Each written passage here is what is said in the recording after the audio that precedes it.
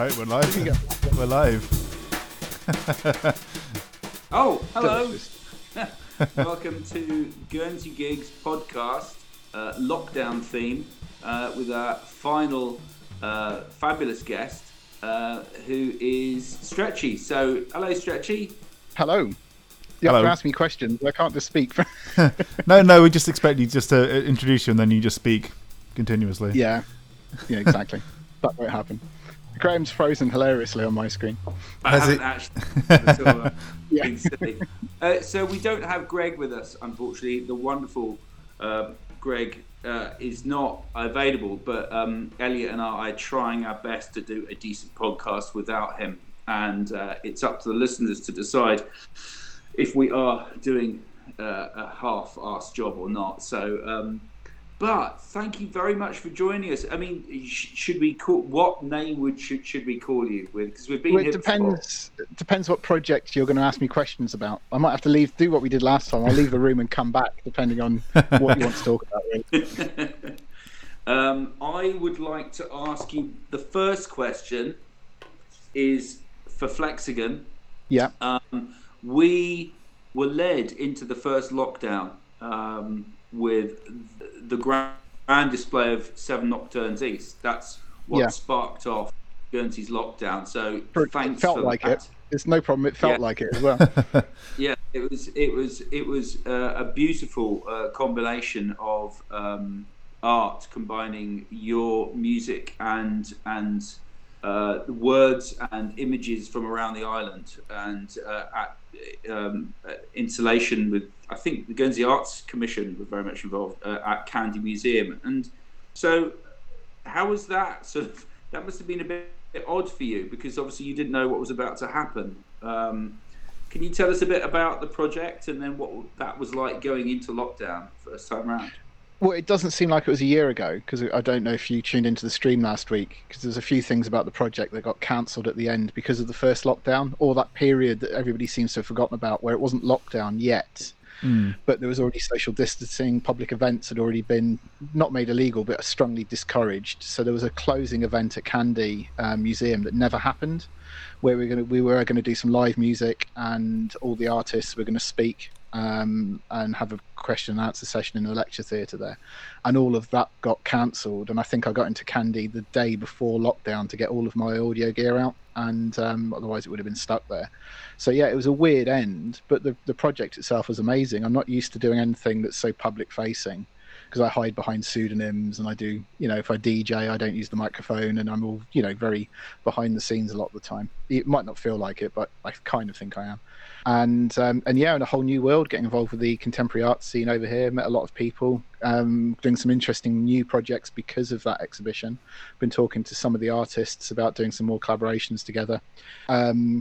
And been talking to the Arts Commission about a new project for 2022 for myself, involving other people as well, but going more into public art and spaces and getting the community involved with some of my more interesting ideas, shall we say, which people seem to let me get away with over here for some reason. So yeah. Yeah, and I think we'll be talking about some of those more interesting ideas in your up-and-coming project a little bit later on. How did 7 Nocturnes sort of come about in some ways, for those people that might not know about it, because it has quite struck a chord. It's gone beyond Guernsey. It's been one of your probably most successful projects, I would say. But do you think that's true? How's it? Yeah, undoubtedly, easily my most successful project. But it came about simply because they asked me to do it. I went to speak to Ross just from the Arts Commission about some advice on a project it wasn't even my music. It was about a recording project, just about possible locations that he might know that were more interesting places to use than where we were thinking for this particular project. And in actual fact, he gave me some good advice, and unfortunately we didn't. That fell through for various reasons. I won't go into too much detail about that one. But as part of that conversation, he said he'd been listening to some of my ambient pieces I'd been doing, which I know historically I've been known over here for dance music, but I'd moved into making ambient music and Guernsey-based pieces. And I think I'd done Bordeaux and Belgrave Bay at the time. And he said, how do you feel about doing something at the museum, possibly with artists and an exhibition? And that's what we did. So, but the whole concept to kind of start off with. Then, in some ways, it was you were approached because of your previous ambient work, and then but the whole idea was presented to you. Is that correct? No, it kind of evolved. I've talked a lot both in the PR for it and pretty much whenever I'm allowed to ramble about the project, that it was never a single idea. I'd started off doing some Guernsey-based work because I'd never done it before. I'd been involved in music over here for 25, 30 years. And I'd never really done anything that was to do with Guernsey. If anything, I'd always try to get off the island, both physically and send the music away. And so I thought, well, let's do something that actually connects to where I live and where I was born. And so I wrote a piece about Bordeaux, and it didn't have any found sound in at the time. And then I had this interesting summer period where I got involved in some contemporary classical music over here. And that led me to doing some field recordings and kind of doing electronic versions of some of the early tape looping ideas and phasing of Steve Reich and some of that early work from the 60s in minimal music. And yeah, that kind of indirectly led to this idea about recording places in Guernsey and writing music based around places in Guernsey. But the key thing was to leave it completely open to chance, because there's a lot of field recording out there at the moment, work in ambient and kind of modern classical world, where it's highly what I call curated.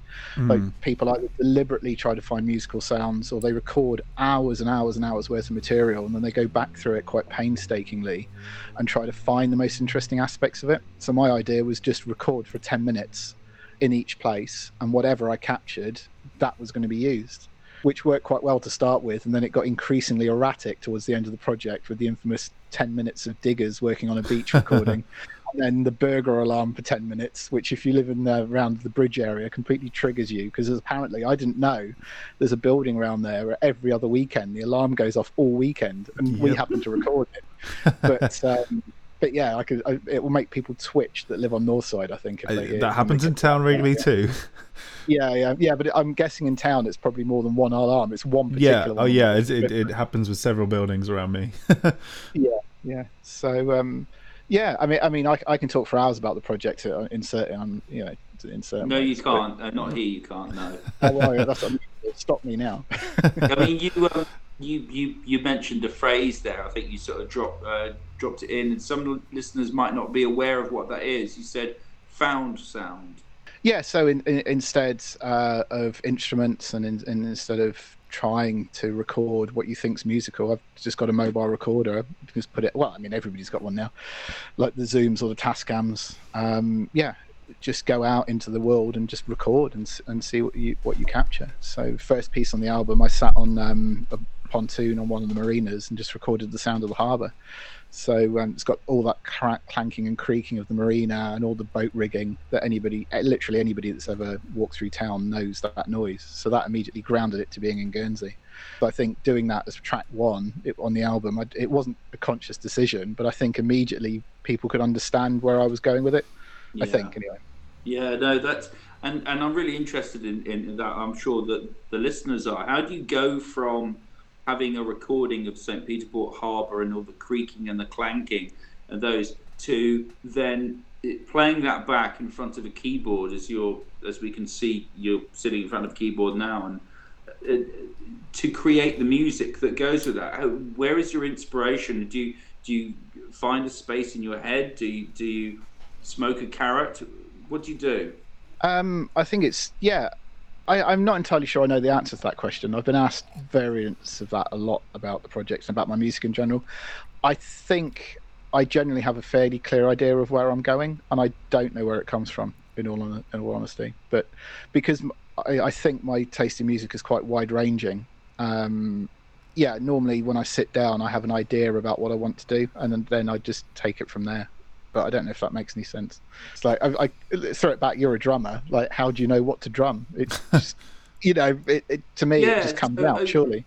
Yeah, that's right. I mean, the beats that present themselves to me as I'm walking, as I'm working, as I'm just going about life, and you hear rhythms in things, I think, and you interpret that in some ways. But there's often kind of like a zone in your head where you sort of like pull these things from. I'm just wondering, when you're writing ambient music, are you in a particular state, or do you have to get yourself into a particular state to write ambient music, or can you walk in after 4 cups of coffee and feeling quite bouncy and hey, let's write some ambient? I mean, as a bassist, I just do what I'm told. Yeah.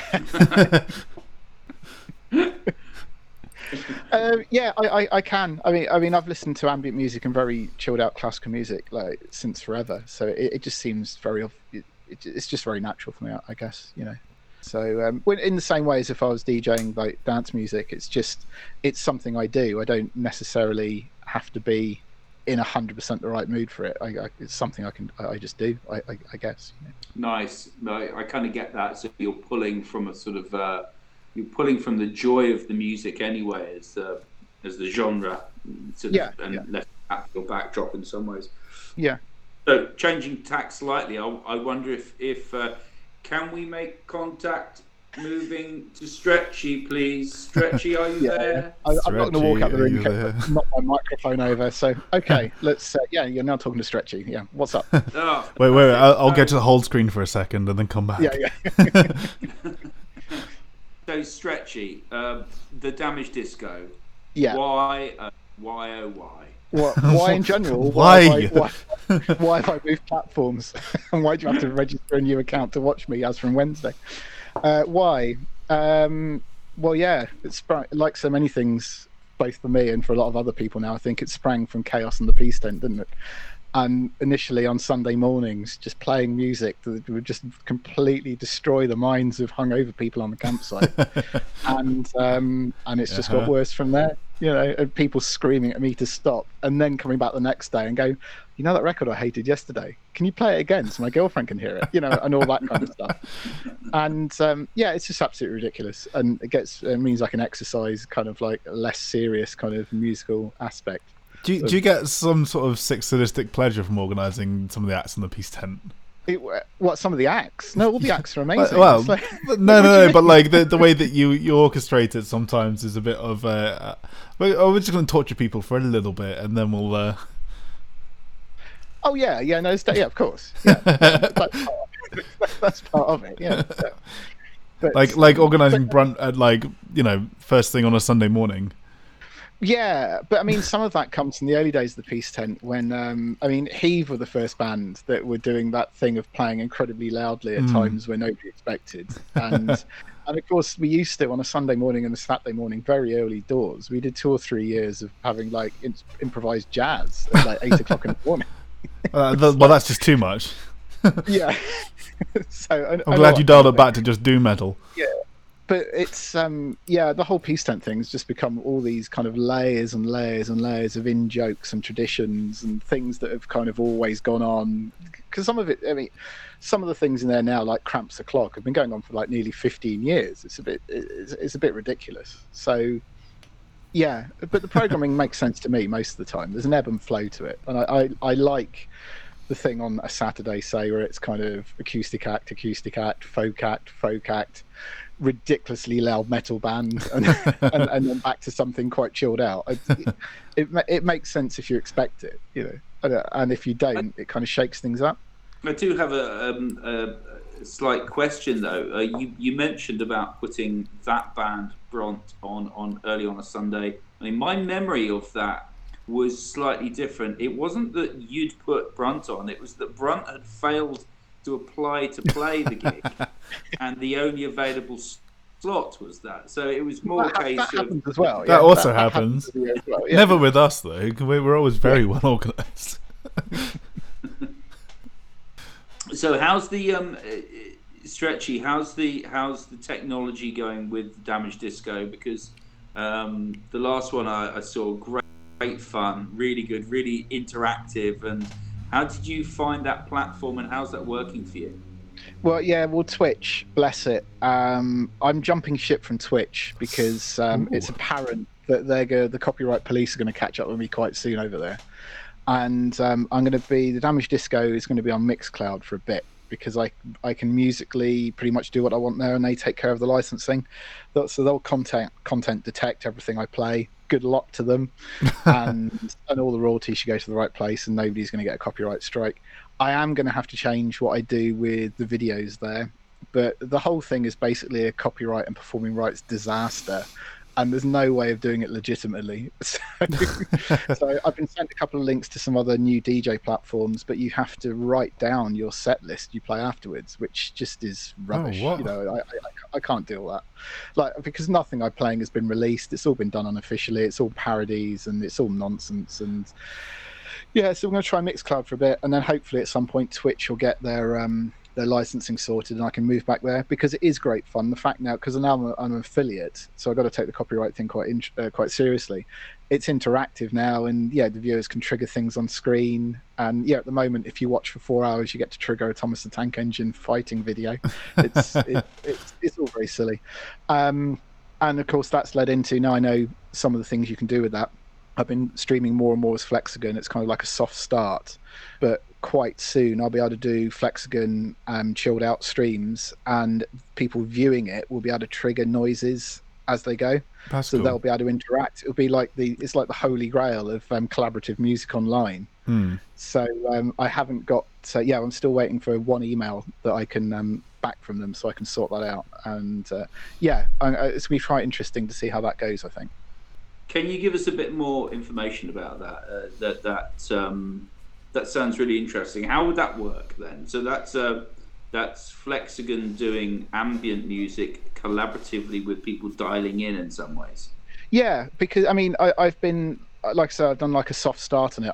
I've been streaming with only kind of announcing it about 5 minutes beforehand in the last couple of weeks, and the intention was always to have that viewers could trigger sounds on the stream and they could kind of play along. And but it was apparent that some friends of mine were actually playing along on instruments at home, because it's ambient. It's just big washes of chords and like held bass notes for like 5 minutes. So if you know what key it's in, it's very easy just to improvise along with it, because it's not like jazz. It's not changing the chord like every 3 times every 10 seconds. So now I've been writing down what scale we're playing in. I've put it on the screen, and all I need to do is have sounds that are in the right key and the right chords. And as long as they're kind of quite slow with lots of reverb, they can be triggered on by viewers, and it will. Well, we'll see what happens. I don't know what's going to happen because I haven't done it yet. It could turn into another Damaged Disco quite easily. Oh yeah, maybe. The Damaged Disco does have a wonderfully anarchic kind of flavour to it. It almost punk in some ways, and it's very different to the ambient stuff. And obviously then there's the Flexagon sort of dance music stuff as well. Very very different kind of styles. How do you explain that about yourself, that you can switch between these different personas? I've kind of given up, to be fair. I think just having, I nearly, when I got into ambient music, I nearly used yet another name to differentiate it between Flexagon doing dance music, but I decided that was just making things too complicated. And there's just tradition with festivals and dance music events of having a chill out room or having associations with ambient music or experimental music anyway. So I've just run with it and let's see what happens. And I've already written some of my next album, and there is shockingly material on there with a 4/4 beat in places. What? So the kick drums are coming back. So, have you ever thought about doing a project where you combine all of those facets into one album or one sort of thing? What the Damaged Disco as well? Yeah, just like throwing everything at like just like, well, not just like just remixes, but like that essence of like comedy and that just a little bit of everything in one album. Have you thought about like trying to combine all of those like personalities and interests into one project? No, I couldn't, because I mean Flexagon's very very very serious music. I couldn't have comedy anywhere near that. It's just not fun. How do you feel about the whole aspect of performing though? You're obviously a musician, and you've played in one particularly prominent band on the local scene. Do you sort of miss any of that side of actually playing an instrument live in Guernsey gigs? Well, yes and no. I don't miss practices. It's like when we briefly resurrected Lobster. It was amazing, considering I spent most of my life either doing music at home or trying to find time and space and little hours, around my day where I can do bits. The thing of having to practice once a week just like nearly broke me, because it had to be at a certain time at 7:00, and I'm just used to doing things when I want. So I don't miss that really. It's been nice doing things with the ukuleles, because when we've got a big gig and they ask me to play, I don't have to go to every practice. They do the hard work, because the core band, and I only play on a handful of songs on any given gig, and I can practice at home. So I don't have to go to everything. So that's not the same as being a full-time band member. So in some of my test streams of Flexagon, I have been playing music live, which is a bit shocking for me. So it's another reason to do it, to kind of push what I can do. So yeah, it's good. And we talked a little bit about Peace Tent, and how before you go, how plans going for the Chaos Festival and the Peace Tent specifically for 2021. Well, the Peace Tent and Chaos are in the same position as everybody, I think, like Mark before, and probably the Earthfarer as well, in that it's planned to go ahead, and it's planned to be Chaos because of the logistics of it partially being run, or certainly a lot of the help being from off island. It's going to be slightly different this year, potentially, but broadly it's going to be a full show for most people. If it gets to the point where we're in lockdown again, obviously it won't go ahead. But if we come out of lockdown within the next month, then, or even the next 2 months, and Guernsey gets back to relatively like normal, then it's planned that it's there. There's a lineup, and it will happen. So it's weird not having it last year after it being a big part of all of our lives, I think, for so long. But there we are. It was definitely a big hole that was there over the summer. Yeah, and the thing is, obviously, we came out of lockdown, 3 or 4 weeks before Chaos Date last year, and the temptation would have been to have just gone, well, we'll do together. Because I'm involved in the whole event, not just the Peace Tent. But equally, it was there was a danger there that it would have been a bit of a half-assed show, and also after just assuming it wasn't going to happen, it just not being organised very well. So it was the right decision to not do it last year, and it was the right decision for the Earthfair to do the Earthfair, because they had another 3 or 4 months kind of get ready that we didn't have. So yeah, we'll see what happens this year. But I just hope everything can go ahead for everybody's sake. Yeah, I think there's a lot of people missing it. Yeah, totally. Good luck with everything that you do, and thank you very much for being on the podcast. Is there anything that you wanted to sort of draw people's attention to or big up in some way? Well, on my own side, if you like the kind of chilled out Flexagon thing and you like the 7 Nocturnes East album, keep an eye on my social media channels for more live streams when I've got this kind of interactive thing fully going. I might stream tonight, but I won't have the interactive aspect enabled because it's not on my account yet. I'm just, like I say, I've put my application in, but I'm just waiting for the paperwork to come back. They like to know who they're dealing with before they let you loose with all this kind of viewer interaction stuff, because you might do something really silly. Can you imagine? Can you imagine? I hope there's some Dr. Brink emoticons coming up on the screen. Yeah, that's it. Well, I'm amazed I got away with that as well. So, yeah. Awesome. Well, I'll wait with you guys. Bring the instruments out. Yeah. So goodbye and thank you very much. Bye-bye. Bye-bye.